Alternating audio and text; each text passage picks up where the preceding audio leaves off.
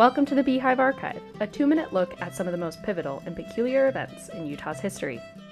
In 1988, a flamingo living at the Tracy Aviary in downtown Salt Lake City escaped and made a new home on Great Salt Lake. His name was Pink Floyd, and his yearly migrations attracted spectators and led some to suggest we should even import more flamingos for him to have a family. The Tracy Aviary originally had 10 flamingos, and staff clipped their wings regularly so they couldn't escape their Liberty Park home. Somehow, Floyd managed to skip wing clipping, and when he discovered he could fly, found his way to Great Salt Lake. Floyd was right at home there.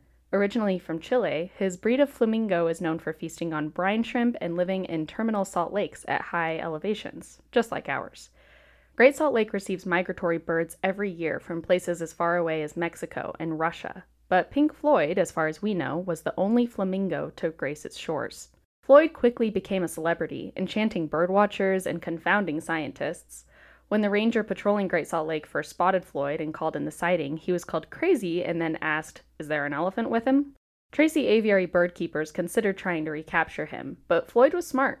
No bait would draw him away from the bountiful supply of brine shrimp.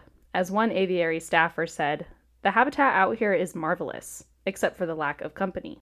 One group of fans, calling themselves Friends of Floyd, tried to remedy Floyd's suspected loneliness by raising money to bring 25 flamingos to Utah, but the idea never took off.